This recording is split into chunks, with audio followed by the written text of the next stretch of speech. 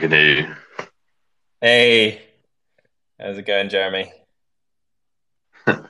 Pretty good, man. Another week. I've been just looking at the news about protesting in China and everything. It's such an interesting case where they've just been under just such extreme lockdown for so long, and there's just a certain point at which humanity just pushes back, like they just will not take it anymore. And maybe Yeah, we're finally seeing that. It's amazing to see. yeah, it's actually interesting. I've heard more Westerners, more people I like and trust, talk about the Chinese way recently, over the last few months about how, the Chinese, they have this very authoritarian government and they're happy. The people are happy with that. And I don't want to pretend that I know Chinese culture. I don't. But for me, it seems very much that the Chinese government's doing a very good job of manipulating that perception because when you actually look in the social media or anything that's coming out of China, I'm not sure the people are that happy with the lockdowns and the very strong government. So yes, I'm very much for a bit more freedom for anyone that wants it. Well, maybe not anymore. I mean, my opinion is, having lived in China and stuff, that yeah, like in general, it is actually true that there's probably more support for the Chinese government and Chinese way of doing things in China than people from the outside would kind of expect.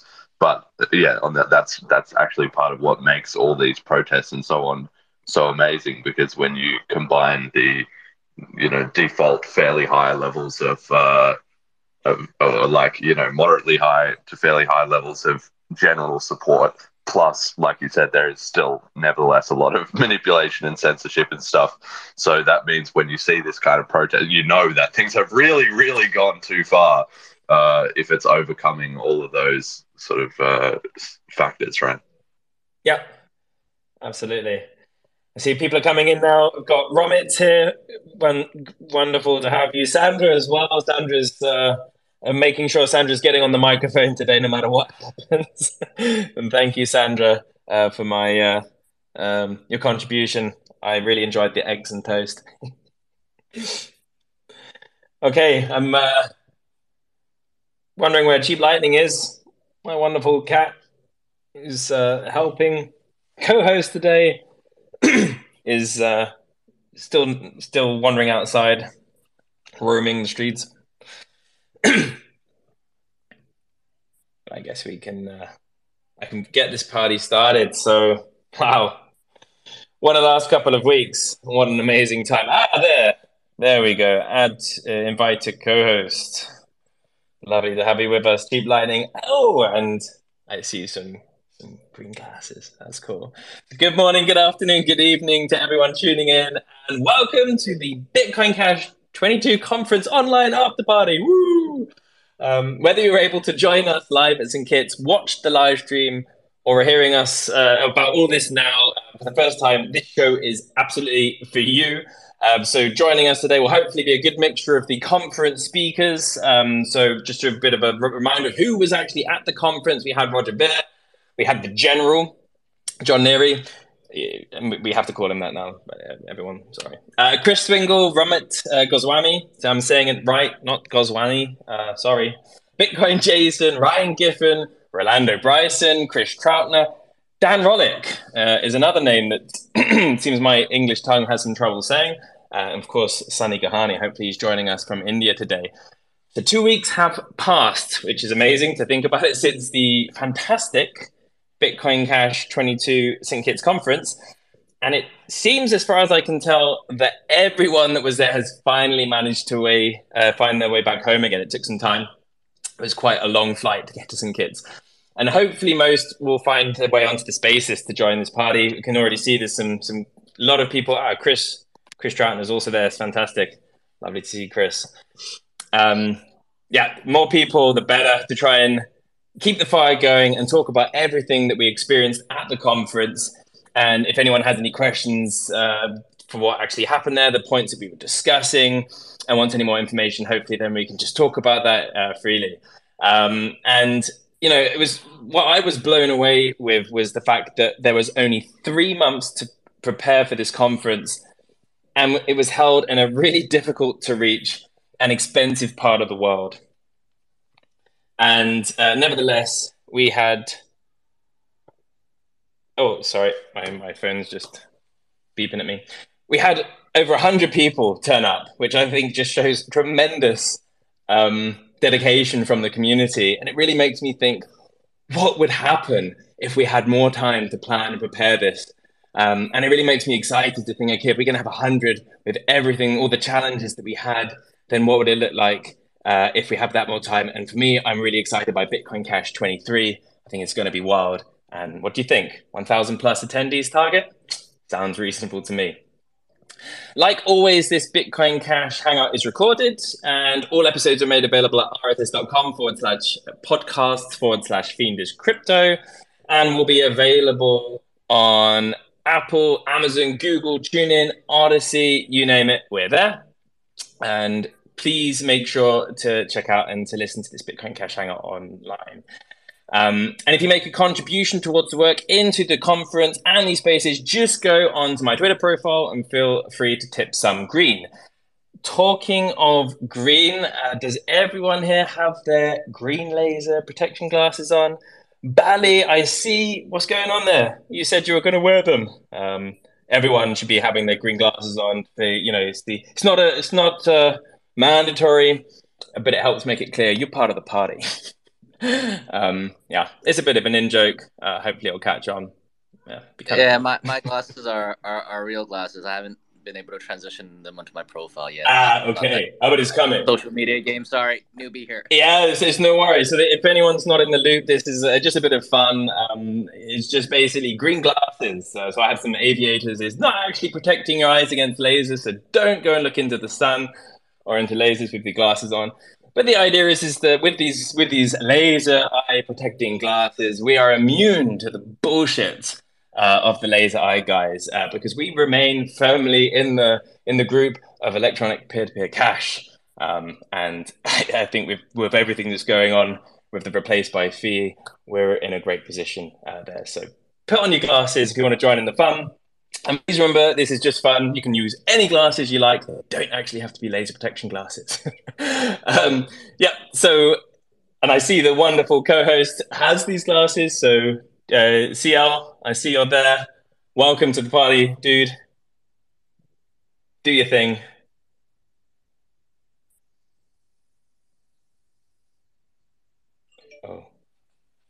Oh no. Okay, CL's got some technical difficulties. I'm going to kick him, remove from co-host, and let's get him back on again. Let's see if that works. Okay, while waiting for him. That is Cheap Lightning. Hopefully he'll be joining us and able to speak soon. And I am your host, Fiendish Crypto. Before we begin, and I will be quick, just a quick note on the Spaces culture. This is the BCH conference after party. So keep it fun, keep it good spirited, keep the good feelings riding, and make sure you get on the mic to share your positivity. You don't need to put your hand up to talk, but if you do put your hand up, we will get you the mic. So let's not waste another second and get the party started. CL, you're with us? Nope, still not with us. So Chris Troutner requested us get you on.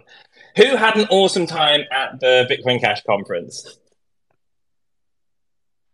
Me. I did. It was great. I was there the longest of anybody. I enjoyed it so much that I stayed for a whole week. When you said it would have been 2 weeks since the conference, I was like, that's crazy, because I still spent at least another week in St. Kitts. But it was a blast. I had the best, and the best video that came out of it was Sunny spraying everyone in Buddha Bar with that. That just summed it all up for me right there. So if anybody hasn't seen that video, check it out. That's actually a really good point. So Sunny still owe me for the cleaning of my clothes. Hint, hint. I don't think Sunny's here, but I'll make sure he gets the recording.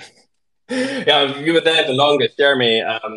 So what did you feel of the spirit of the conference? There was a lot of, I know before there was some negative talks about, or some downing talks about the conference. It was only for the rich people of the community. Was that what you saw? Was that what you felt? Well, no, not really. I mean, obviously, it did take a big effort, like to get there. It's not like it was easy to get there, but Proof of that's work, true right? of and that's true of anywhere in the world. That's the whole point. Like even running these Twitter spaces or podcasts or things, you just find that people are on different time zones. BTH genuinely is around the entire world, so it's never going to be convenient for everyone, kind of thing. So when yeah, it definitely did take take some effort and some doing, but it was well worth it. And it's just kind of a case of yeah, if you're going to put in the effort and be there, then you can be there. Yeah, it would be nice. Maybe next time we'll have it in a different part of the world or somewhere like if it had been in America or Europe or somewhere where it was closer to a lot of people, it would have opened up the field to have more people there. But also, St. Kitts is where all the adoption is. So if anybody else wants it to be closer to them and in an easy location for them, then they should spread a bunch of adoption in their city or in their country, and then organize a conference at that place. So yeah, that was sort of how I felt. Like there was a good spread of people there as well too. Like not everybody was a billionaire like a whale. You know, there's definitely some high net worth individuals, but also just people from the community. Yeah, I was blown away by the number of people from the community. There's a lot of people that I know only their Twitter handle, and to get to meet them in real life, see their face, and see how enthusiastic they are towards Bitcoin Cash and the underlying politics and philosophy of Bitcoin Cash it was inspiring. I thought that was really awesome. For me, if it was just meeting rich people, it wouldn't be that interesting. It wouldn't be so inspired. So yeah, it was fantastic. And so thank you so much for joining us and also for doing your podcast at the hotel. I thought that was really, really awesome. And I had a great speech with Rolando. Yeah, I think that was one of the best episodes we've ever done, and yeah, I'm looking forward to. We'll be releasing like it's on Twitch now if anyone wants to check it out, but we'll be releasing it on all the other uh, channels, in the next day or two. But yeah, it was great. It was great doing some live stuff with people. I think we definitely took away some lessons for that, and I think probably the conference as a whole would be the same. Where the first time you do anything, obviously, it's not going to be perfect. We had some audio issues and some video issues and some internet issues and all that stuff. But that was just Did the first we? time ever doing I that. didn't No, I did. notice. Well, I guess the conference did, but I'm talking more about my podcast episodes. But then Okay. next time it'll be even smoother. That's just practice makes perfect, right? So I Yeah. thought for a first attempt, it was actually went off really well. Like it's even notable just that there was no like major disaster that came out of it. There was nobody like having health problems or problems with their logistics or anybody really upset that they didn't get to spend BCH or something like that. I talked to Joel on the Digital Cash Rundown the other day, and he was asking me about it, and he said, "So how many of the attendees were able to spend Bitcoin Cash? Like what percentage?" And I said, 100%. And like, no, I wasn't even expecting that to be a question, but he was like thinking like, oh, was it only some? Or like, well, I was like, no, it was 100%. So it just kind of goes to show that that was already taken for granted as part of the Bitcoin Cash community. But from the outside, other cryptos are like, oh, that's a bit strange. Yeah, really strange. I mean, the hotel that we were staying at was also expecting Bitcoin Cash, so I reserved everything with credit card. But it was but paid for in Bitcoin Cash. But it wasn't just at the hotel, and this is the most important thing. You just walk outside onto the street, and you've got there all different types of shops and restaurants that are selling stuff in Bitcoin Cash. Really exciting to see. And for anyone that is wondering about that, yes, there is absolutely Bitcoin Cash adoption in St Kitts and Nevis, and even at the airport, the off-duty, the biggest shop there is accepting Bitcoin Cash. Unfortunately, when I flew back, I was with Jonathan Silverblood. We did most of the journey together. It was too early, so we couldn't actually go in there and buy our rum for our breakfast. But it was still nice to see they did accept Bitcoin Cash. CL, are you finally with us? I don't know. Can you hear me? Yeah, we can hear you loud and clear. Hey, yeah, there we Hey, go. so did you watch the conference? I did. Looked amazing. I think it was like 8 hours or something. It was long, but yeah, it looked really good. Yeah, it would have maybe been a bit quicker if all the presentations were loaded up in time. Hey, but it wouldn't be a real conference, a real live thing, a performance, if there weren't some technical hiccups. That's just part of the game. Well, that goes without saying. There's always going Yeah, to be some technical difficulties, so yeah. And if no anyone's problem. wondering, when the national anthem was playing, and they may have seen me move. I was actually only told about the national anthem than the fact that everyone had to stand up on the morning, so just before it actually happened, and so I hadn't actually heard the national anthem before. and so if you watch me carefully on the video, you'll see that I think the song's ended just before it starts off again. So apologies Well, there to. it's quite misleading. It does seem like it trails off at a very natural sort of okay, we're finished now moment, and then oh no, we're still going, we're still going. So yeah, uh, I don't blame you, don't blame you at all. yeah, I thought that was quite funny. It's a good way to start off the day. Yeah. Hey, Chris, let's get you on the mic. Sandra, I'd love to hear from you. As someone who wanted to go, as I understand, paid to go, but couldn't go, how did you find the conference? Well, thank you for having me on. Can you hear me? Can hear you loud and clear. Great. Thank you so much. I was up at 4 a.m. I watched the whole conference from start to finish. And my impression was I thought it was absolutely fantastic. It was extremely well presented. You could see that everything from the decor, the stage presence, everybody that spoke, for me, it was just first rate, first class. Does it make me want to go to St. Kitts? Absolutely. I just, and then I learned things from watching the developers, watching you, Elliot. Obviously, you did a great job, and then watching Thank you. some of the other people. But you could see and I'll say this: you could see that there was a lot of money put into it for the presentation. But again, it was just amazing, absolutely amazing, and it just makes me, kind of think about going forward that the community really is so important and that the adoption is so important as well. That and to present it in the most simple way. I think that's the other thing too. And you guys are doing that. So you did a fantastic job, everybody. Thank you so much. Thank you so much, Sandra. It's very kind words. And this is something everything you said. I'm totally agreeing with you on every part. I think that Bitcoin Cash is a great technology, and at a certain point, it will just be that. It will just be tech. But up until that point, it really I see it as a very much the social aspect of it is critical. And what we saw there was the social aspect of it and the networking, the promoting of it, the learning of it. I was just blown away at how many people who are really excited by Bitcoin Cash, who really believe in Bitcoin Cash, were wondering, okay, what's this any hedge? How does that help? And then they heard John Neary talking about this. They're just blown away, and then they were being maybe a little bit overexcited because the problem's already solved. Now this just is merchants can accept the money and it's locked in. And it's like, well, yeah, nearly, nearly. It just needs to be implemented.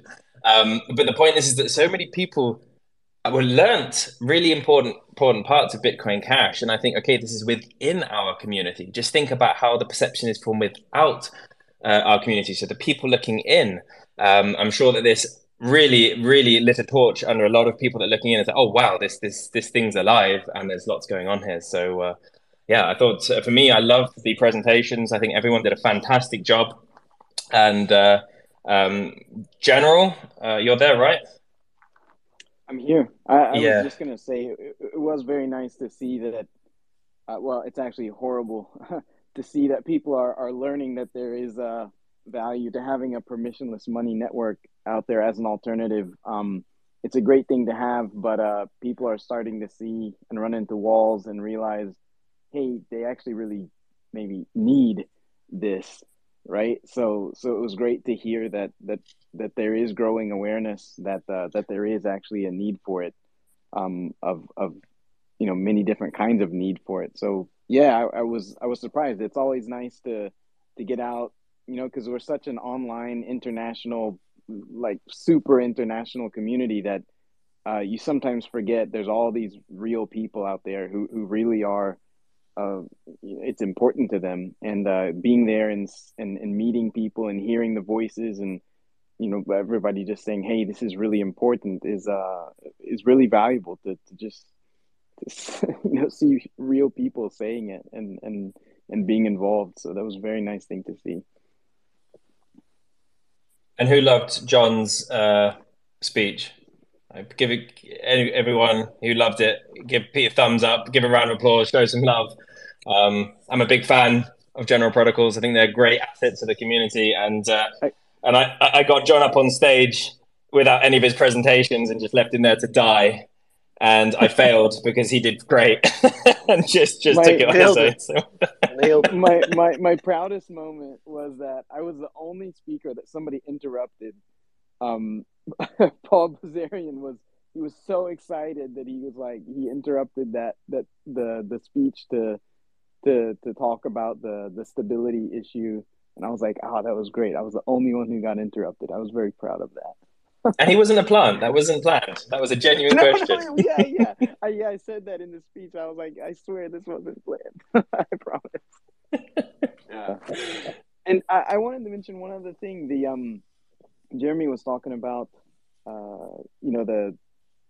the fact that Joel was surprised, or it sounds like he was surprised that it was just normal, right? That everybody there was spending it. Literally everybody who was there was spending Bitcoin Cash all the time. Like that was just the norm for what we were doing. It doesn't mean that everywhere on the island was accepting, that every single merchant was accepting, but pretty much everything the attendees were doing was done in BCH, except for stuff that went outside of where people were accepting it. But what I was going to say is I really look forward to when the whole idea of the Bitcoin Cash city becomes kind of a competitive thing, or a collaborative competitive thing, because there is more than one place like that.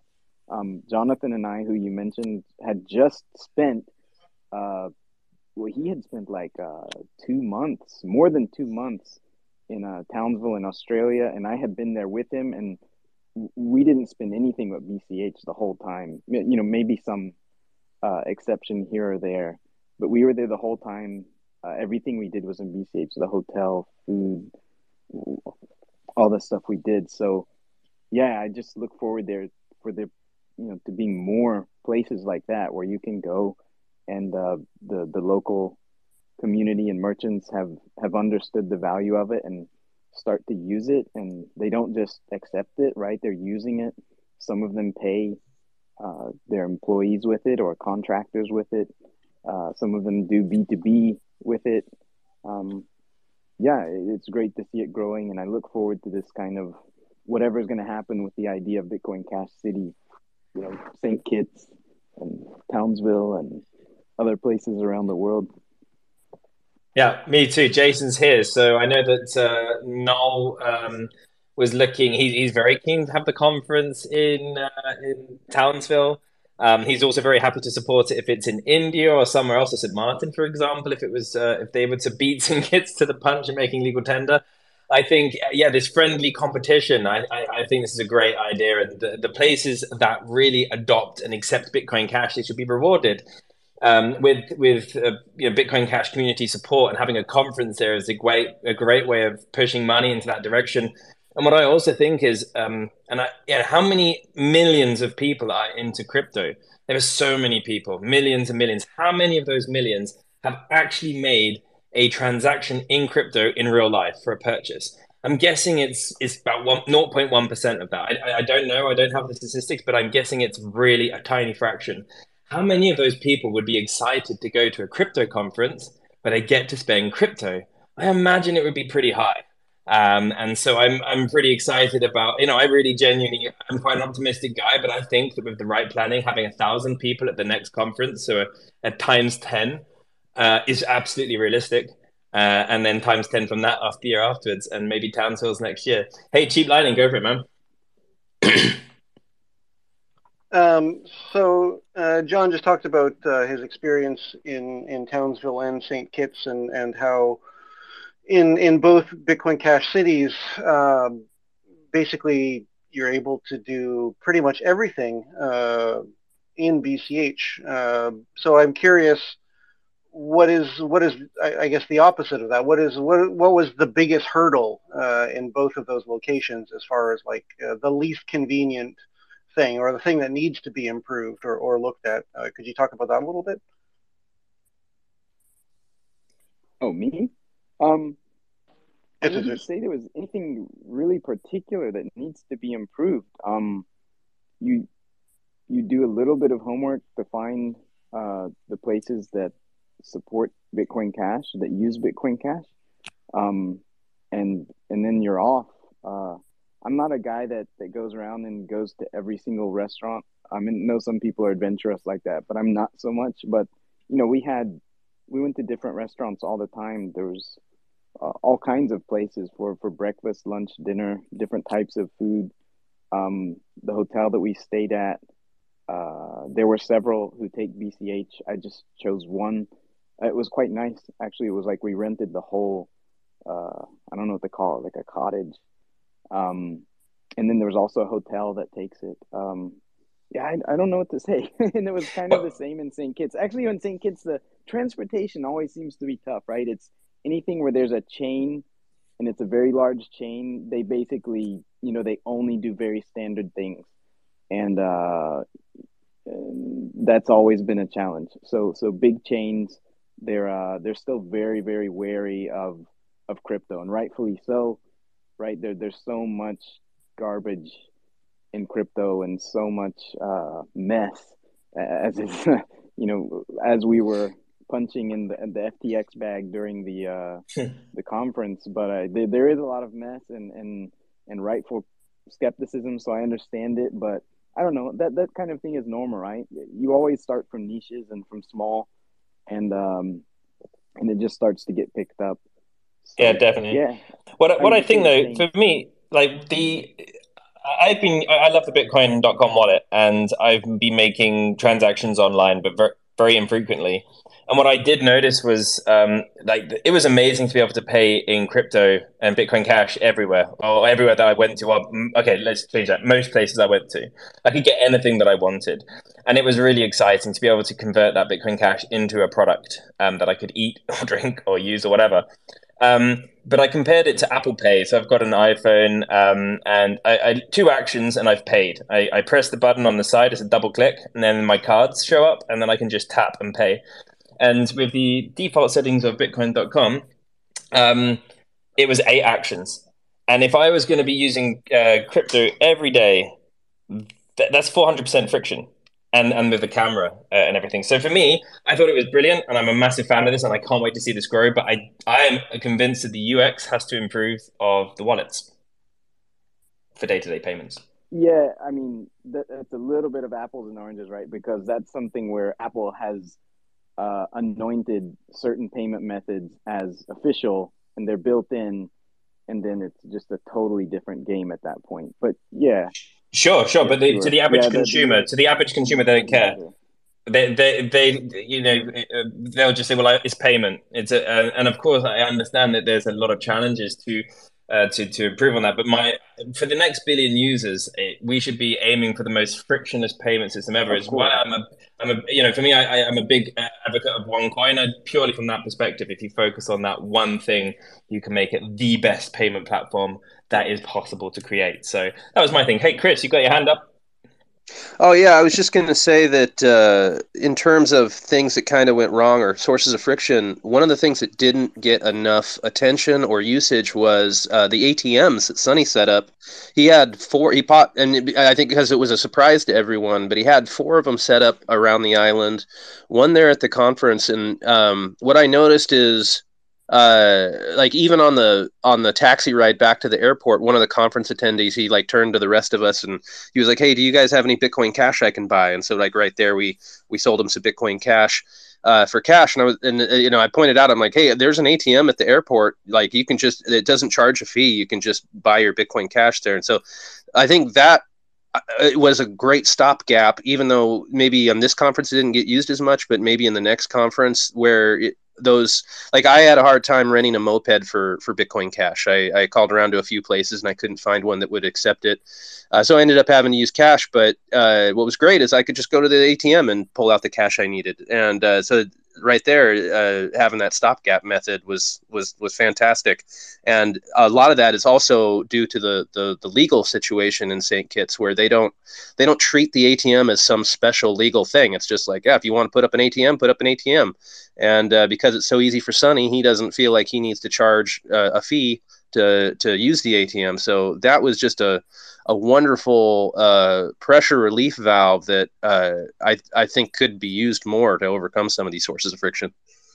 Yeah, absolutely. I think And I was actually put in $20 into this machine and converted. Sorry, other way around. I sold some Bitcoin Cash. Sorry, forgive me, for dollars to test out this machine. I put the money back in and converted it back into BCH, and basically I didn't lose anything. It was like a fraction of a cent. So it really was feeless. So wow, well done on Sunny. And this is something that needs to get a lot more marketing for the people there on the island. There was some limits though, right? I think that was also because there was at least one or two cases I heard of where like it was only doing like $100 a day or something, and then it would cap out, and so several people wanted to use the same ATM, and then the third or fourth person found that they couldn't because it didn't have enough, like, you know, there was like a limit imposed on it. So that might also be another thing that could be, I don't know why that was, whether it was just because it was being tested out or whether there's some regulatory or whatever. But hopefully over time they can increase those limits as well too. I think that would have also reduced the friction there. Okay, it's a shame Sonny's not here. I'm not aware of any limit. As far as Sonny communicated to me, there was no limit. So other than when the machine is full of dollars, then it couldn't accept anymore. Which he said was actually an issue because so many people were buying Bitcoin Cash and not selling it. So yeah, it'd be great. Maybe if he comes on later, we can ask him that question.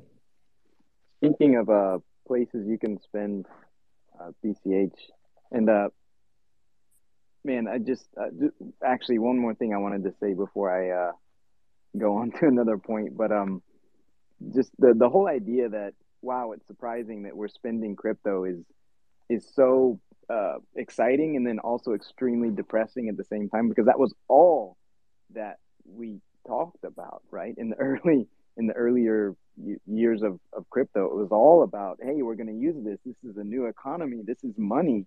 And it was all about, you know, spending, buying something, finding something to use it for. And then somehow that just got lost, like completely lost. And now it's coming back. And that's really a great thing to see, that it's coming back. Like, hey, we can use this thing. Yeah. That's the whole point, is to use it. But speaking of places that it can be used, Ramit, are you on here? Is your mic working? Because I think he's now he jumped from behind to being the undisputed king of places you can send BCH now. 60 million! Woohoo! Welcome, Ramit. Love to see million you. subs, whatever. Just a number. So thank you for having me here. Thank you for being here. It's an honor. I'm not worthy. Wait, I don't know if John, that was a question, or was the question that whether I'm on here or not. Yeah, I mean, it's just amazing that you guys have figured it out and set it up so that anywhere you go, that people in India, they're using UPI, which is pretty much everywhere, that you can pay with Yeah, I UPI think now. That's an amazing accomplishment. yeah, definitely. I feel like you know, the need came from having so many merchants in India, right? It's impossible to onboard millions of merchants manually, so we had to find a way to, you know, onboard all of them at once. And thankfully, there was a system set up that helped us do this thing. But you know, the awesome thing right now is, once we did announce this, a lot of people actually reached out to us and they're like, hey, you know, we have a similar system in our country. It's not the same. It's maybe not as widely used or as many merchants accepted, but we have something similar. So maybe we can have that as well. For example, I think we spoke to the Argentinian team and they said that they have something similar there. And I think I'm looking forward to working with them to introduce a feature like this there as well. And yeah, I mean, if people are there from other countries, and if you guys know something similar could work out, we would love to, partner and bring Bitcoin Cash, at least acceptance, wide acceptance available there. I think that would be quite amazing. So if anyone that didn't catch the conference, Romit was a surprise speaker. So the Zapit wallet, which I guess many people have heard of, it now integrates into UPI, which is a payment processing system in India, which has access now to over 60 million merchants. So over 60 million merchants in a country with 1.4 billion or over 1.4 billion people now can accept Bitcoin Cash. So this is a huge move, and why there is some interest in doing a Bitcoin Cash conference in India. And it certainly would be a bit closer and easier to get to for me than St. Kitts and Nevis. So yeah, Roy, what do you think about that? Bitcoin Cash 2023 India? I would love that. Sunny's here, so I think we need the confirmation from Sunny if that's actually going to happen. Sunny, yeah. Hey, No, welcome, no, Sunny. what's up, Lovely to guys? see you, man. I was wondering. I was thinking, when's the man showing up? How you doing? No, I'm here. I'm here. Actually, I woke up late, man. I've been what do you call, just 2 days in India. Hello, Waking up everybody. late? Isn't it like It's 6 o'clock in the nice to see evening? all the names here that I always used to see, but now I know them by face. It's so funny. Actually, I can imagine each and every one of you partying and sprinkling all the champagne on you. You know, the memories are so fresh. Yes, I was just talking about that at the beginning, Sunny. Yeah, I heard. So India would be lovely, but we actually promised St. Kitts and St. Martin that if they do the legal tender first, and I think it'll be very fair for the country who makes it legal tender to have the conference. If it's St. Kitts, they deserve to have it again. If it's St. Martin, they definitely deserve to have it because initially the plan was to have it in St. Martin by someone. So India is definitely a great. By the way, I'm going, Romit. I'm going tonight to have dinner, and I'm gonna pay with BCH with Zapit, and I hope it works. Eh? Yeah, that would be And I'm gonna lovely. take a video, pay with UPI, BCH for my dinner. Yeah, it'll definitely work. I think it would be great if you can spend BCH everywhere, because Yeah, I think, yeah, you probably it would be better for you to use Bitcoin Cash, right? of course, of course. I'm Because you gonna just came here, actually. so I don't know if you That's have what rupees. India everywhere in India accepts UPI. So I'm gonna Yep. from now tonight is the first night I'll actually leave the house. So I'm gonna pay for my dinner with via UPI. Because I cannot have access to UPI. Do you know that? I Yeah, yeah. always want to Because use you're it, not. but I never have because I don't have an Indian phone number connected to my bank accounts. That's one of the conditions you need to have UPI Yeah, access. So for those who don't know, you even though I'm Indian, my bank accounts of India are non-resident Indians and linked to my USA and St. Kitts numbers. So I never had access to UPI. Via this feature, I can now pay UPI, which is double times benefit for me. One, I can pay with BCH, and two, I can pay everybody with UPI with BCH. yeah. Yeah, I this think is that's amazing, especially for foreigners if they're traveling to India. They don't really have to convert Yeah. currencies anymore. They just use BCH everywhere they go. That's a I big actually plus. also listened to the recording of before they had you were speaking, Ramit, before where Balaji said that, and a lot of people think that I actually meant St. Kitts 100% accepts, everybody accepts BCH. No, I said experience 100% adoption means you can come to St. Kitts and not pay credit card and not pay cash. I Yeah, did in no, did never wanted to misguide anybody because the guy said a few times from Argentina that I tried to misguide or something or spread the misinformation. That was not true. I was saying experience 100% adoption means you can go to restaurants, you can go to gas stations, hospitals not needed, but get a COVID test, pay for rental cars with BCH. Doesn't mean everybody accepts. The current number of merchants in St. Kitts is 190 out of maybe 1,000 max or 800. So 25% then. But and we can actually confirm this one. We actually had some people getting a doctor on Sunday to do a COVID test paid for in Bitcoin Cash. I'm not sure if the doctor was that happy about this, though, right? yeah, and then Balaji said for St. Kids to get 100% adopted, it'll take 5 years, which is not true. If we really go around everywhere, pushing, it will not take 5 years. It's a very small country for 5 years to take BCH adoption. Now, especially uh, after the PM announced it that he's going to consider it legal tender, you have no idea how our phones have been ringing. But definitely, more adoption means more time. Season has started, 2 to 3 cruise ships daily, every day. So it's just we have to do more work and go to places now. Especially we have the two-way machines, and people can taxi drivers before were hesitant. Elliot, as you know, that they would get $20 and then it'll become 15, or how will they cash it? But now they can just go anywhere with the ATM and cash it. They are themselves. More and more taxis are calling to be a part of the onboarding themselves. So now we have to just start an ad that let them. That the whole idea is it's decentralized. People should be able to onboard themselves, that they accept BCH, download the app and download the wallet and do it yourself. Do it yourself should be the next promotion. Besides Chris Troutner coming and assisting some people to accept BCH via online, like I said, we did a job where the merchants accept. Now let them start accepting online. Yeah, so I think this is a really good plan. So, Chris, just before we jump in, just one quick question, because this was something that Jeremy noticed when he was there, was that the ATM seemed to have some sort of a limit on it, and that only about $100 or something, or $200 could be transferred a day. Is that true that the that's not BCH true. machines? Okay.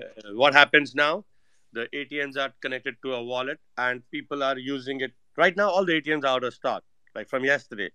So I'm waiting for it to be refilled with BCH. And I mean, bro, how much can we? I mean, the ATMs were there not for people to buy 20,000 US dollars and or 10,000 US dollars. The ATMs are there because one thing is you accept BCH.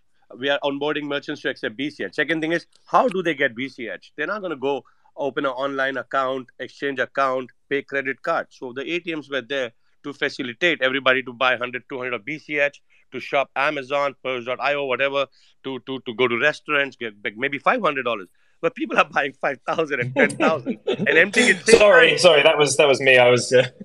Yeah, and emptying at the same time. So and all the ATMs are linked, right? So now, man, it's been. How do I differentiate it now? When you come and you're genuine buyer user, you want $500 of BCH, which you're gonna keep in your wallet, go spend and give the merchants business, do some shopping. Or if I put $5,000 and you just buy all the 5,000, empty my ATMs. So my issue is now, do we put a charge? If I put a charge of 5%, then the regular people will be affected. They won't buy anymore. They will say, why should I use BCH compared to a credit card? So this weekend we'll make a decision, a big decision on how to handle this properly.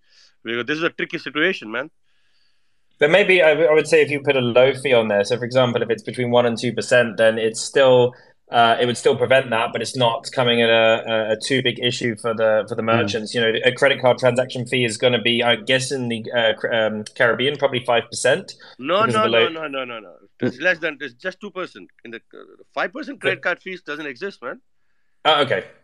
Yeah. Okay. Yeah, it's 1.75% in Australia. So if you're under 1.75%, you're good. Yeah. Yeah, but but what I want to offer is see, when a taxi driver comes, so he gets his $20 from you. You took a ride, Jason, and he wants to cash it. Let him get his $20 back.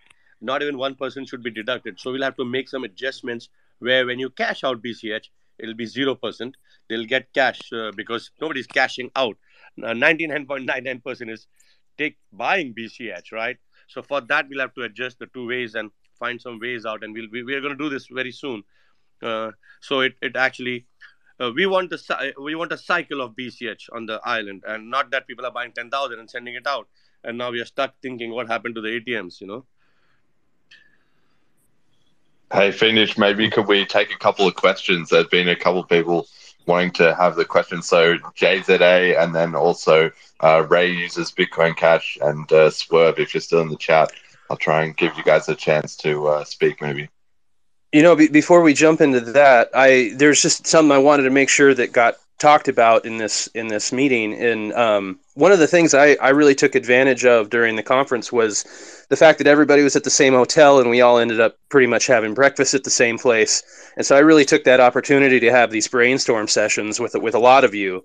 And there were two conversations that I really enjoyed having that kept coming up. And one of them was, how do we make it easier for the merchants to start accepting stuff online? How could we build, like, say, a local business employing local people to help local merchants make that transition, both online and offline acceptance?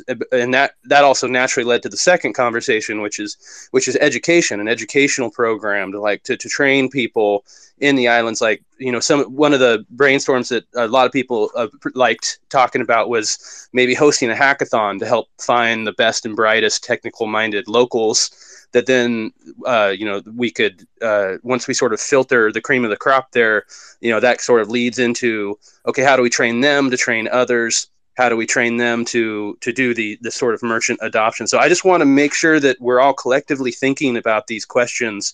And if we get a chance to talk to Orlando Bryson, I'm real curious to see what he thinks from the educational angle there in St. Martin, and how can we educate and uplift the local population and sort of deputize them to do a lot of the heavy lifting for us.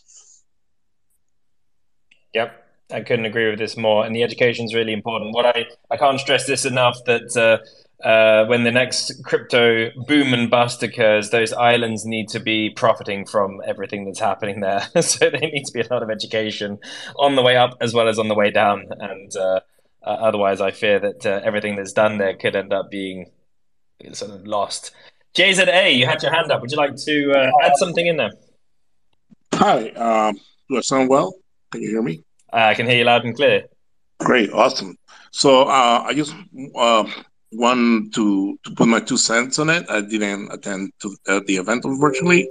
I followed it on YouTube, which was great, and a lot of the topics were pointed out from what I'm about to say. But I think the conversation needs to expand a little bit. I think there's a lot of talk about BCH being cash, but I think we need more broader knowledge in that space. So, for example, how payments are being done around the world, which is a topic that we already mentioned here, how it's being done in India, how it's being done. I didn't hear anything about Brazil, which was because Brazil is the third country with bigger app payments around the world, and also other countries that are actually getting in those national systems to be able to do payments through the app. And the other conversation is that we really need to up our game on the technology, the hardware that we have. I mean, we're doing QR payments, which was cool in 2015, but we're in 2023. So we really need to get more into like the current technology, like NFC and wearables like smartwatches, and also auto payments. And we really need to fix subscriptions, because a lot of the internet, at least in this SaaS world, in this software as a service, rely on subscriptions.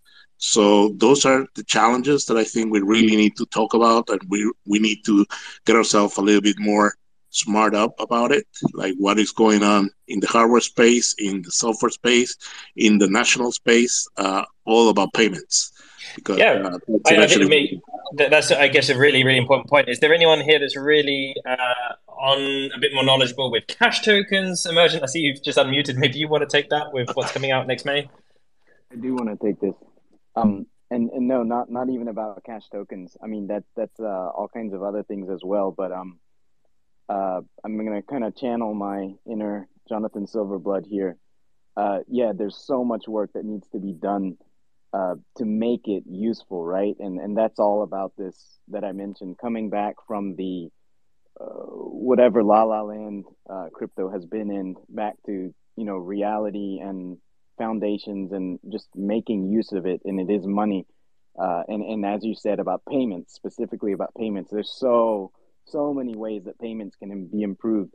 And Jonathan has a lot of ideas. Others have ideas. the NFC, making backups easy, making it easy to get started, making it easy to onboard, all of those things, as Sunny discussed also. So yeah, and then the wallets, the people doing wallets is the kind of key, one of the key touch points where that can happen. And I think Paytaka is working on making payments better. Zapit is also obviously working on that. Zapit may be the best payments wallet out there. Bitcoin.com has kind of changed focus and moved on to other issues, and it would be great if Bitcoin.com also, gets back into, hey, let's, absolutely minimize the friction from zero to payment, with NFC and all of the user experience issues. I mean, they have the expertise to do it, so it'd be wonderful if they get back into that. And in the meantime, there's competition. Zapit's probably the leader there on ease of making payments. So yeah, there really is so much room. And specifically, you mentioned JZA, you mentioned recurring payments. That is something that now we have. Last year upgraded smart contracts, or was it this year? Things are so fast now with upgrades. Maybe this year we've upgraded with the numbers and the capabilities of smart contracts on Bitcoin Cash, and we have enough now that we can do recurring payments. It's just that nobody's doing it, and there is work to do. It's not an easy thing to do, but that is something that is totally in reach now. Doing recurring payments, either in BCH terms, or you could do your recurring payments in INR terms. Now that we have oracles and standards for oracles, and we have the smart contracts that know how to use those and price things, it's all in reach. It's all there. It just needs to get done. And looking for entrepreneurs who say, hey, actually, I could do that, and just jump into the game. So yeah, I'm also looking forward to payments, becoming a frictionless thing in all forms. On the subject of, sorry to cut you off, man. Yeah, it's just a couple more topics.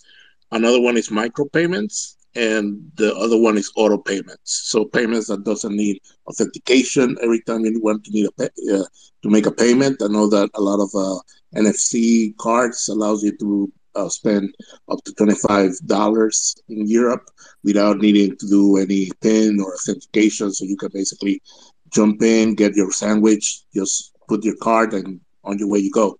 That's about it. Yeah, I think we're building that stuff. It really is. If I can hop in real quick, there was a time where Silverblood and I were tinkering around with NFC stuff, and I ended up making a payment code, like with the Bitcoin Cash address equals amount and then whatever, and it was untested, but I have this theory that if you take one of those NFC cards and it's below the Bitcoin.com threshold, then I can just take that one card that's got my address on it and tap it to the back of people's phones and just collect these micro payments as long as they have an internet connection. So there's definitely potential, but there's also room for exploitation there. Can I just jump in? With respect to the auto payments and recurring payments, I don't know if you guys have heard of the ARC system, which was built by the CTO of Zapit, like Kuldeep. So we are looking into using that smart contract to introduce a service that would make it easy for having recurring payments and auto payments. It should be ready sometime within 2 or 3 months, actually, because we are working on a few other things as well. But yes, Zapit Wallet will have the ability where other platforms can connect with the wallet and allow for recurring payments, and also auto payments. So we are working on it. It's not like nobody's working on it. Hey, it's just great to hear, things take time to build. So yeah. Where is Kuldeep? Is he here? No, I'm not sure where he is. You can tell him we miss him. Yeah, he's at the awesome t-shirt shop right now. He had the best t-shirts. He did. It's true. Yeah. Ray uses Bitcoin Cash. If I'm not mistaken, you had your hand up, right? Hi all, and Hey, it's man. good to be back on Twitter Spaces. Sorry, I was having some issues 'cause I'm using Android phone, and I've also a bit of flaky internet because I'm here in Reading. Just a couple of quick things. I wanted to say a huge thank you to Jeremy, yourself, Elliot, and also Roger for being able to host the live stream virtually. That's really really helped people like me out that have been many miles away. So we just want to say thank you so much for everyone involved in sort of making that possible. One other thing I wanted to say was I've had for the people that follow me on YouTube, I've got a small channel that's called Ray Uses Bitcoin Cash, and I've actually would like to make announcements. I think I've been working sort of around the clock for the last few months. I've got basically it's really a buy-to-let property, and it's now ready to get potentially new tenants in, and I'm prepared to now offer the property, and potential tenants are able to pay their rent, their water bill, their electricity, gas.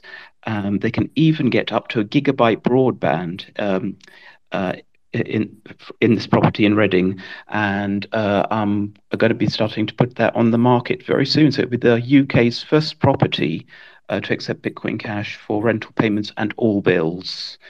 Fantastic. Will they have to pay in Bitcoin Cash, or they have a choice? They have a choice between a fiat or Bitcoin Cash. So It'd be either interesting one, to see really. if they do. If you do get someone that's paying in Bitcoin Cash, that'd be awesome. I want to see an update on that. And Cool, how cool. many people are in this property? Is this like a commercial thing, or an apartment block, or a single place? What is it? This property here is basically a residential property. It's a three-bedroom semi-detached property in the RG1 area of Reading. There you go, Jeremy. You've got a new place to move to. It's not too far away from London. Tons of working space, Jeremy, if you want it, mate. You're welcome. It's got a direct I train am line. tempted. I am tempted. There I've you go. always wanted to go to London, and it'd be a pleasure to stay at your place there, Ray. It'd be awesome. Anytime, sir. You're most Fantastic. welcome anytime. And yeah, just to reiterate what you said there, Ray. So the videography. So these were three people flew in from New Hampshire to record this. They put in a tremendous amount of work beforehand, testing out the kit and really getting a good job. And I have to admit, I wasn't expecting so much. I was just expecting, a plain feed. And when I saw this afterwards, I think it was Rolando was showing me the video. I was blown away. I thought the quality was fantastic. The zoom ins and the different camera angles. I think those guys did a fantastic job. So I just want to say, if those people are listening, thank you so much. You made it possible for the whole world to join in on that conference, which I think is a massive thing, and it wouldn't have got as much noise as it did without you there. So yeah, all my hearts and love to you, and I can't wait to see you again, hopefully very soon. So thank you, Ray. Use Bitcoin. I really hope Bitcoin Cash. I really hope you get someone there, either Jeremy or Bitcoin Jason, maybe coming and renting your place with Bitcoin Cash and paying bills in Bitcoin Cash. And these are the kind of little projects I think everyone can join in on. If you can get any way people's exposed to Bitcoin Cash, then this helps the project and helps moving And on. just exposing them to the idea that it is just money. I still get that all the time because I don't typically bring it up as a topic. Crypto is a minefield in general discussion, but when it does come up, and I just do a simple description of things, and people really still don't have it in their heads, like, oh, it's just money. You just spend it and buy things, because they're like, well, what are you gonna do with your crypto? And it's like, well, you're gonna use it like money. You're gonna buy stuff and spend stuff and receive income just like money. And it's like, oh, it's just money. Yeah, that's it. So yeah, anything where people see, oh, it's an option for payments. It's something I could pay my rent in. It's something I could receive my income in. Just the more awareness there is of it, the more value there will be that that there is an option, that people have an option to escape CBDCs or whatever fiat that they're currently saddled with, or whatever situation they're in, there is an option. Yep, couldn't agree more. Whenever I speak to a lot of people I speak to who are not in the crypto community, which is the most, when they speak about crypto, they just say, "Oh, it's too complicated." No, it's like it's not complicated. It's just money. That's all it is. I really think this messaging it couldn't be more important. And when they say, "Well, why use it?" Well, I just mentioned the high inflation they're experiencing. It's like, well, the idea is that when a cryptocurrency is actually used, then you won't have high inflation anymore because no one can print more of it. That's the idea anyway. But keep it simple. I think is the important thing. Ryan Giffen, hey man, I see you're there, and you've got the mic. Lovely to see you. Yeah, I was gonna say like you can also buy like a hot dog or anything you want in Bitcoin Cash. I thought that'd be funny to chime in. Yeah, you can just use it as money. Buy whatever you want. Big cost hot dog. But yeah, I'm actually. It's funny. Ray mentioned he's putting his house up for rent in Bitcoin Cash. That's actually what I'm doing today. I'm running around errands. My house is going back up for rent, and I'm using a company over here that I've onboarded to accept Bitcoin Cash for real estate, and she's going to help me list it. And I don't know if my house will be the first in the area that you can rent for Bitcoin Cash, my rental property, but I'm working on that today as well. Okay, so it's a race. The winner takes all. Is Ryan or Ray uses Bitcoin Cash going to be the first person to rent? Jeremy, come here now. So, if anyone in the chat here moved to sunny South Florida and wants to pay the rent in Bitcoin Cash, just hit me a DM. But yeah, it was really nice seeing everyone, man. Sorry it took me. I was dropping off my kids on the way, but yeah, I just wanted to kind of chime in on a couple things. One. Yeah, I was super blown away with the whole thing. Sunny absolutely crushed it. It was truly top, class. The videography was incredible. I think we did a great job representing the community. And I just want to lightly touch on, I think, some people were saying, the 100% experience thing. I think that's not the right way to go about it. I know I was down there with different people. We were traveling on the island, and we were onboarding nonstop. Like we onboarded some businesses and we onboarded more users. So I think the point of these conferences, especially if we go to areas with good adoption, is to not just be critical of it, but help the cause. Like this is a new frontier, and the country is in a clear direction, a good direction. So like, how can we all build on that? Not just go say, wow, we're 100% there. It's all about being that part of the community to help us continue progressing forward. And huge shout out to everyone what they're doing over there and the total experience. Thanks so much, Ryan. Yeah, I think for me, at the very least, it was the 100% Bitcoin Cash experience from what I wanted to achieve, but couldn't agree more. Is marketing is one thing, but we want to be very, very honest. Integrity is something that takes a long time to build and is very easily thrown away. Yeah. So here is exciting. People get surprised quite often when because as I said, I don't really bring it up. But if I do buy something or if I'm shopping, I'll just ask, right? Can I pay with Bitcoin Cash? But people are often, they wonder, right? And I'm sure Jason and others can talk about this who deal with onboarding and talking to merchants more often. But just why are you doing this? Who are you? What company are you from? Why, how do you profit from doing this? And it's like, well, it's right. It's not what you think. And yeah, so being able to answer that question and understanding, it's been good to hear what Ryan and Jason and others have an approach to help people understand, like, no, wait, yeah, I mean, you might profit from this. There is like price things going on, but no, there's a reason that all of us actually care about this and want to provide an optional money, right? A different way to do things with money. Anyway, sorry, I didn't really have a particular point, but people get surprised, like, why do you care about this?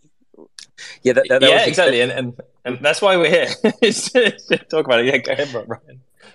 that was a big conversation over Thanksgiving. Of course, everyone's talking about what is this? You're giving a little crypto to all your family. Everyone's like, oh yeah, like it looks like it's going really bad, that whole FTX thing, and you have to explain the differences. So there's so much education needed. So we have to be a part of the solution, and just try to say like why are we doing it?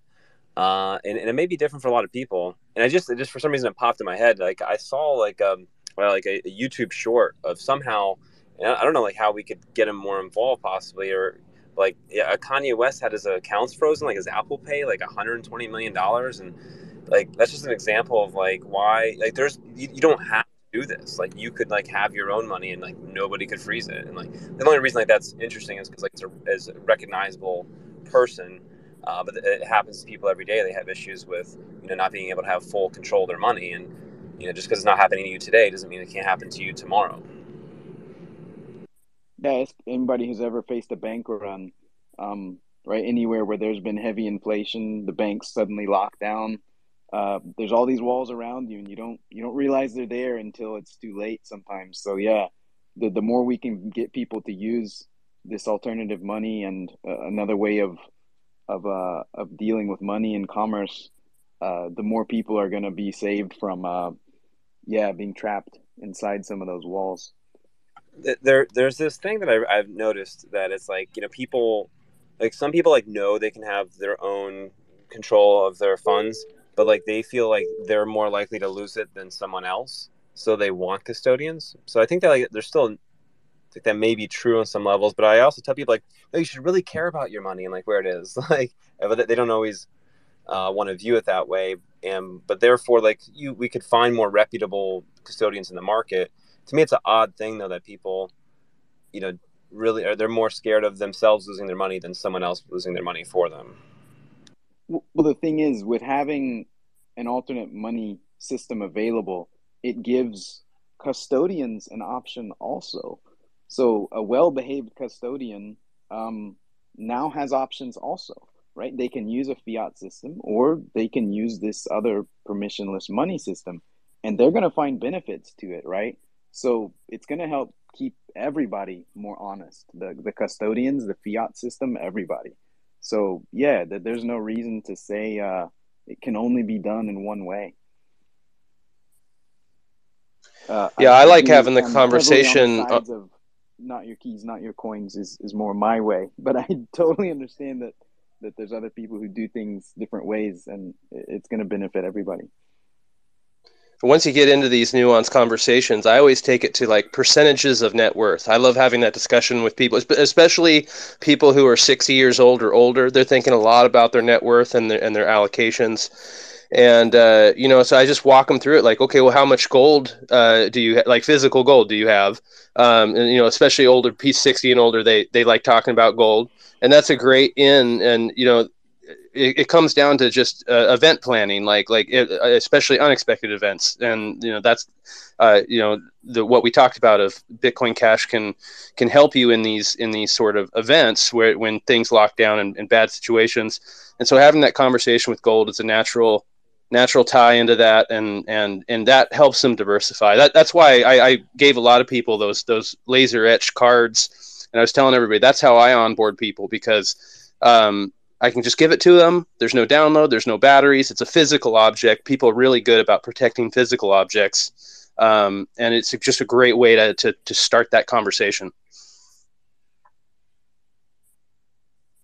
Yeah, thanks for that so much, Chris. Jay, today you've had your hand up for a while. Would you like to add something? Yeah, I just want to mention a little bit about your conversation with fellow crypto people. So not really the people that don't know crypto, but the people that do know it. And this is a different conversation I have in another space. The importance of focusing on censorship-resistant blockchains, especially now that we had the FTX debacle, the Solana issues, the issues with other chains that have been basically funded by VCs, and they're very centralized, but nobody really wants to talk about it. So Ethereum, wink, wink, not much. So all those things, we really need to also remind people how to centralize Bitcoin Cash is and how censorship resistant is. So just a thought about, for your conversations with your regular altcoiner, I guess. Yeah, and I think this is a really important part, like especially for people in crypto, because it's important. And I definitely think that the whole permissionless aspect needs to stay part of some sort of level of marketing, because it's the kind of thing that you can pivot on with FTX and all the crypto scandals. I always say to people, hey, this has got nothing actually to do with crypto. This is why Bitcoin was invented, was to stop these centralized points. So I really think this is an important aspect. What I do think, though, is for the next billion people, the 99% of the people that aren't exposed to crypto yet, who don't really understand why decentralized isn't the problem, the main marketing aspect that will get them into using Bitcoin Cash is just its convenience, the fact it works, the fact it's and what I basically, when you start talking about decentralized, and even when I start using real examples of Canada, I think Canada is a great example because this is a modern, democratic, relatively safe country that use very autocratic methods to stop people's bank accounts working just because they supported protests, peaceful protests, but by and large. Even when using that as an example, they're not quite getting it. So yeah, I definitely think within the crypto is so important, and it definitely is an important sub message. But I just think with new people, be wary about using too many of these words that seem to us so obvious why crypto was invented, but to the average pundit on the street, they're going to be like permissionless peer-to-peer, blockchain.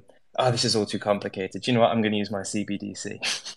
So be wary. But it's important not to confuse the centralization with censorship resistance, because censorship resistance is the key, really. The problem here is, for example, there's a lot of talks about Twitter and Elon Musk and being censored, being taken off the platform. So there is a lot of awareness about censorship around the internet, which doesn't even touch crypto, but still important. So I've been pushing Memo Cash for all these people that are looking for Twitter alternatives, especially because, well, at the end of the day, if anybody remember that conversation between SBF, the guy from FTX, and Eric Voorhees, where they talk about email, and then they said, well, if you're cool putting laws around payment, why you're not cool putting laws around email? And what's the difference between payments and speech? And that is an important conversation that people should have.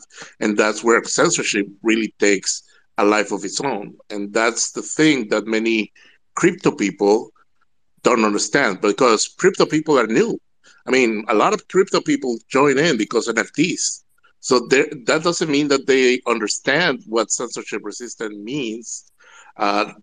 Decentralization gets touched and thrown a lot, so it kind of lost a little bit of meaning to a degree, because they want to add, oh yeah, we're decentralized, but the censorship resistant is not really touched, and I guess that was my point.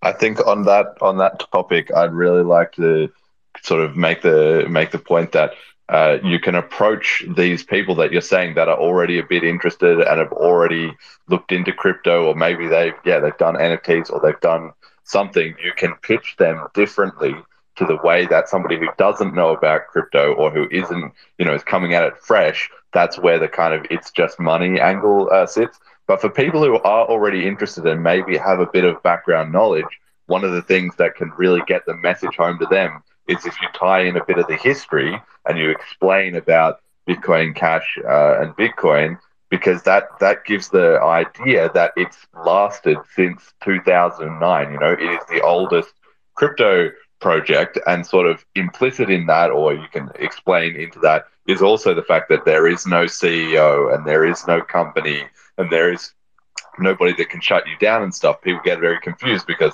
a lot of these projects do have central foundations and CEOs and exchanges behind them that can blow up and all this kind of stuff. But people who are vaguely in the crypto area understand that Bitcoin itself is not like that. So you can very easily tie in Bitcoin Cash in there by just explaining about the fork, and then they understand that it's inherited those same properties. So to the extent that you're talking to people who know a little bit about crypto and are already bought into the concept, so they're more willing to sort of deepen their knowledge, you can give them a bit more than the most basics, that's kind of a good way because they can instantly understand that, even every other coin might have been created in the last couple of years or might have all these other actors involved. But as soon as they understand that Bitcoin Cash is from the original chain that Satoshi created, they understand it's long lasting, it's resilient, and there's no sort of central actors to it. So that's my suggestion for approaching those conversations. Yeah, I had a very abstract conversation over Thanksgiving. It was like, again, why to be so involved in it, why I'm so passionate about it, and humor me here if anyone thinks I'm too far off the deep end. But I was like, I think generally the goal of any species is to sustain the light of consciousness. So therefore, like, things I look at and interested, like I think can help with that. So I think like tools that create more economic freedom can allow more innovation to create more things in for humanity that can allow us to sustain our light of consciousness. That's the whole goal for not only our species but any species. So whether it's that or other investments or the cars that I drive, I tend to do things that I think align with that because I think that's makes most sense from like just being a human. But I don't know if that's too abstract, but that's like the high level for me. On the subject here of decentralization and all of it, I don't think that most people who's going to use it in the future cares really. They're only going to care about if it's going to work and how fast and everything how it works and so forth. They don't really care about these things. I think that we live in a bubble. For us, it's natural for all of these benefits, but for the most people, it's looking at, okay, I can send money from A to B. It doesn't cost much. It goes fast. I can buy this, this, and this better. And the same goes for CBDCs. Most people, they're already rolling it out now in New York. It's a test run, but still, most people not gonna give crap about it. As long as nothing happens that they don't like, they're not gonna do it. They don't really care. And I think that that is maybe the point we have to start looking for. And maybe, as I read somewhere or listened somewhere, that maybe it's we don't even have to tell them if we stop putting things to make wallets having blenders or anonymity or anything, because they don't going to care. They don't care. It's how cheap it is and how useful it is. That is what most people who's going to use crypto in the future care about.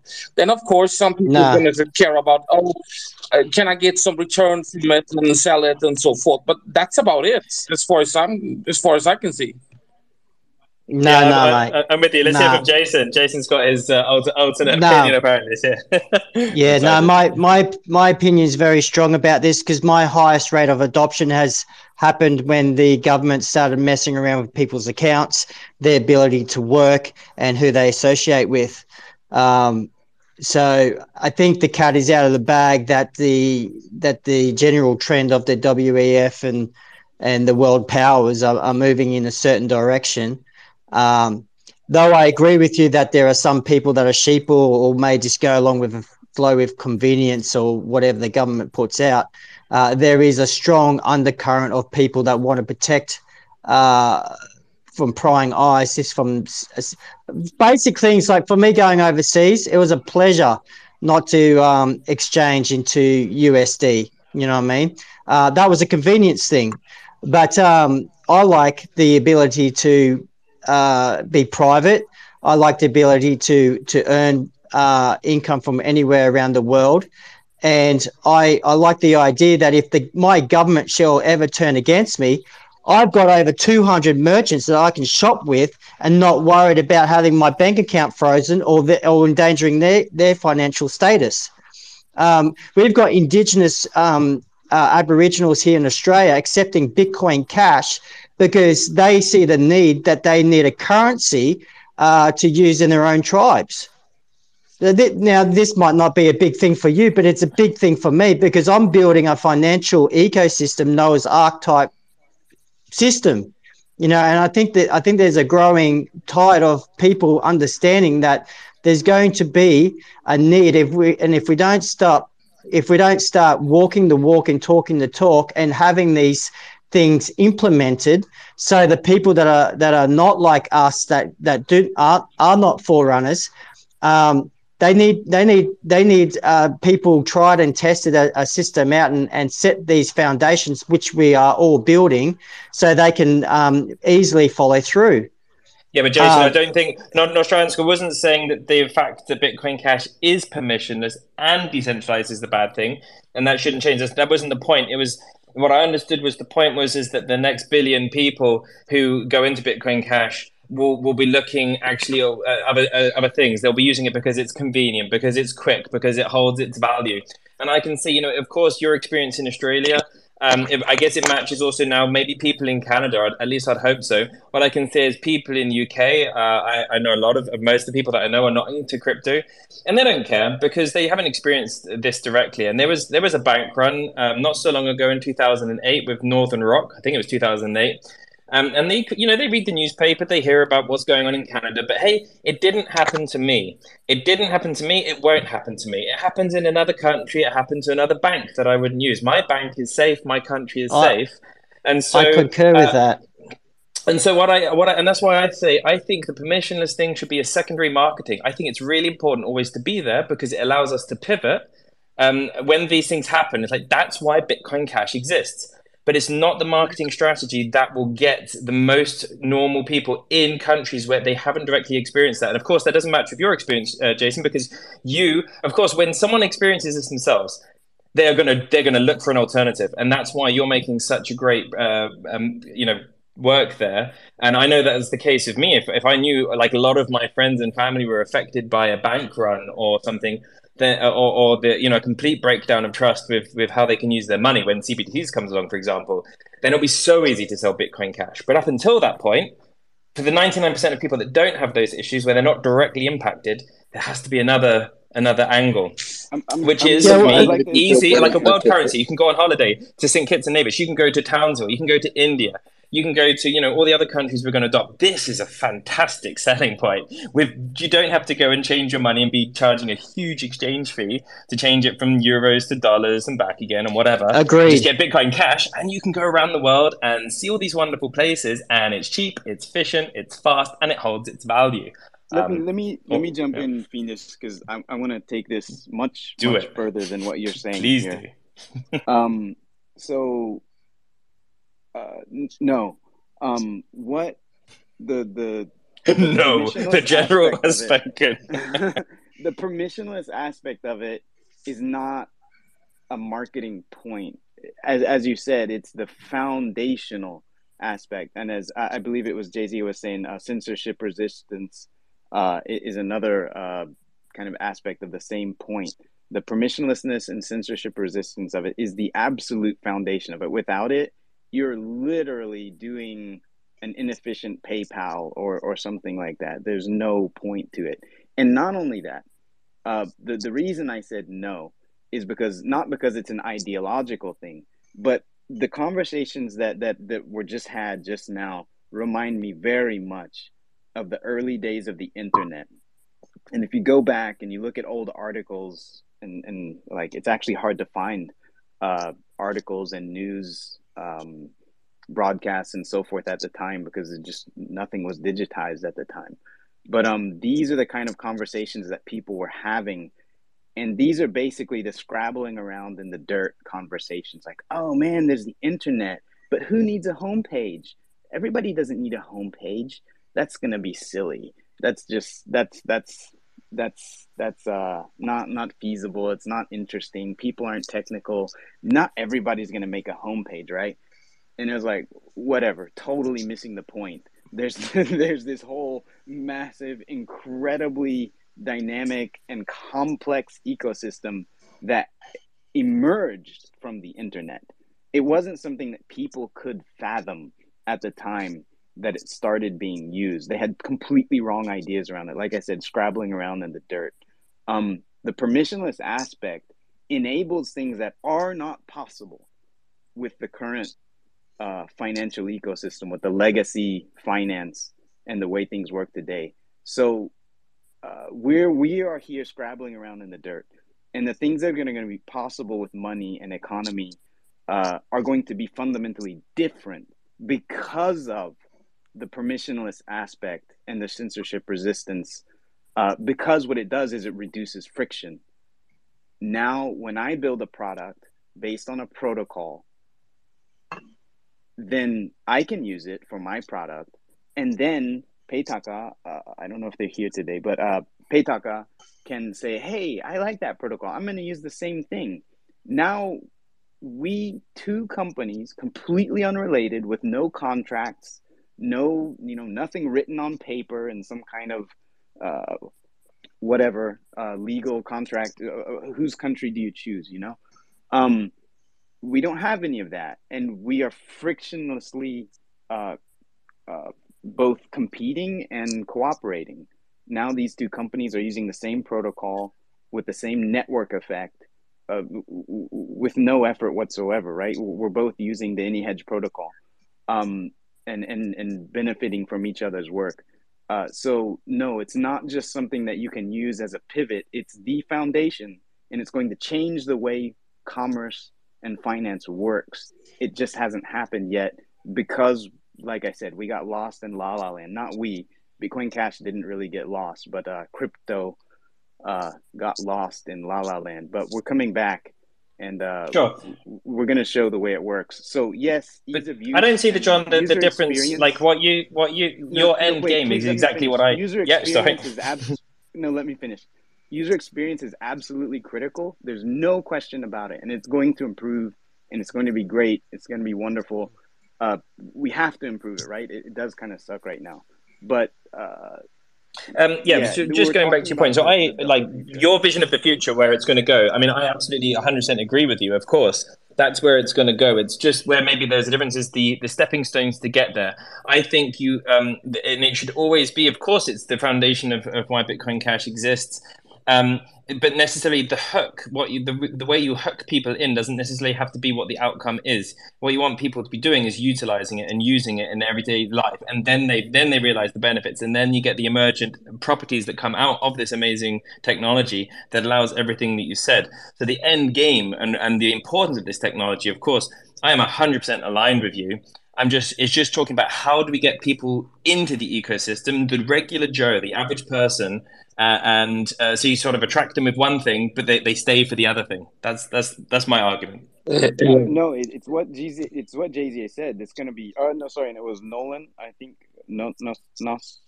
Yeah, I can't say the name, but it's going to be useful for people. Making it useful for people in new ways, novel ways, making new things possible for them. It is going to be one of the big hooks. So yeah, not all of them are here, and there are stepping stones, absolutely. But the hook is not just like a switch thing, right? There's actually businesses are gonna profit by using crypto. It's gonna make sense for them, just like the internet. At the beginning, people had no idea what to do with the internet. They have no clue how to make use of it to run a business. There were huge debates about, oh well, should my business do like an internet thing, or nah, that's too complicated. But then 10 years later, it's a no-brainer. If you don't have some kind of presence on the internet, it's a very rare case. It's pretty much a requirement. You're doing e-commerce in all kinds of places. It's a massive part of the economy. So yeah, what's going to draw people into it is that they will be able to make money and benefit their lives from using it. That will be the hook. Yeah, but what made internet big? I mean, I remember I sat on 56K modems, and I had to go and buy a disk or get a disk to even come out to the internet. Most people had no idea how to build a website. I mean, have you seen the early versions of like Dreamweaver or stuff like that? Now it's I remember that. Nowadays it's plug and play. Most people that's the level we have.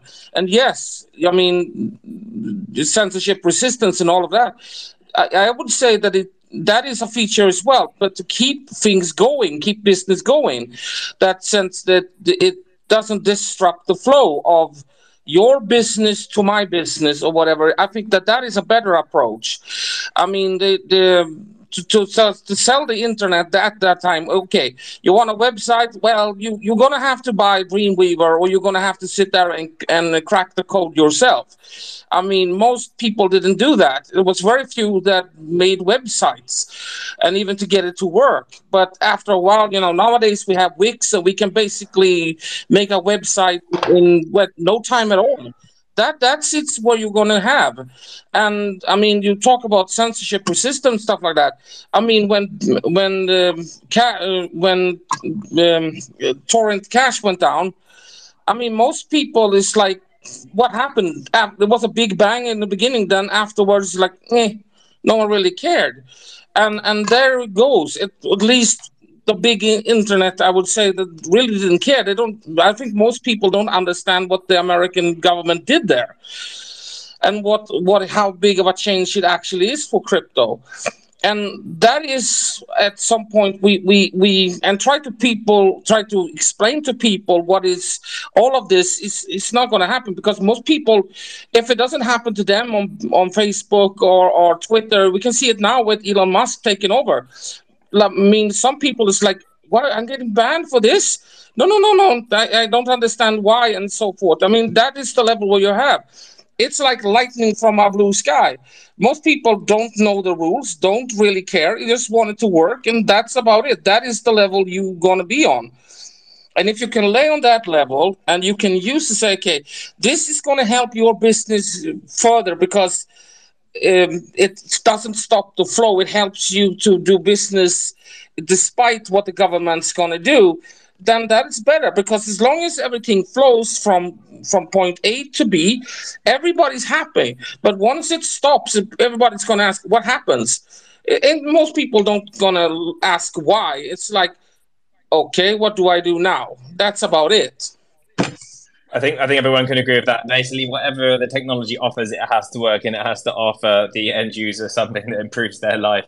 The Bitcoin Cash podcast, I saw you've had your hand up for a while, and then Chris, I'm going to get to you, and then I'm aware of the time. We'll have to wrap things up pretty soon. So, Jeremy, go for it. Yeah, well, this is obviously a good debate, but I think everybody needs to keep in mind that it's not a one-size-fits-all approach, all right? So if you're talking to somebody who doesn't care about any of this stuff, then yeah, you can hit them with the, okay, it's cheap and easy and convenient, bang, ding, it works. And if they are somebody who cares about it, then you can give them the full spectrum of all what's behind it. And the other thing to think about is it's true that people who have not been personally affected don't care. But there are more and more and more of those people every day. So we're on a rising tide. So you don't need to, if somebody's not interested or doesn't care or whatever, don't waste your time with them, because there's plenty of other people that, like, nobody cares that it's censorship resistant until FTX blows up and all their money's gone. Suddenly they do care. And there's a lot of those people. So when that happens, those are the people to seek out and spend your time talking to, because they've had those horrible experiences. And by the time you finish with them, a new group of people will have been scammed or wrecked in some way, and they'll have their ears open, right? So it's you can give that a big pitch, but just focus on finding the people who are relevant and ready to hear it, and we'll never run out of those people, and then it hits critical mass and just takes over the world. So yeah, that's my approach. Absolutely, that's bang on, Jeremy. Couldn't agree more. Chris, go for it. Yeah, I was just going to say, I remember having this conversation in 2010, and I'm sure we're still going to be having this conversation in 2032. And it always comes down to, what is Bitcoin's killer feature? Is it money, or is it censorship-resistant data? And for some reason, people love to separate these two things, when I think the real answer is it's both. And in terms of the hook, we just have to meet people where they are, and that's just part of the onboarding process, where you have to just understand what the person's needs are that you're talking to, and talk to that, rather than try and have some canned message.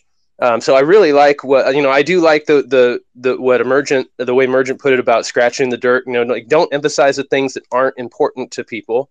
And I like Jeremy's summary as well.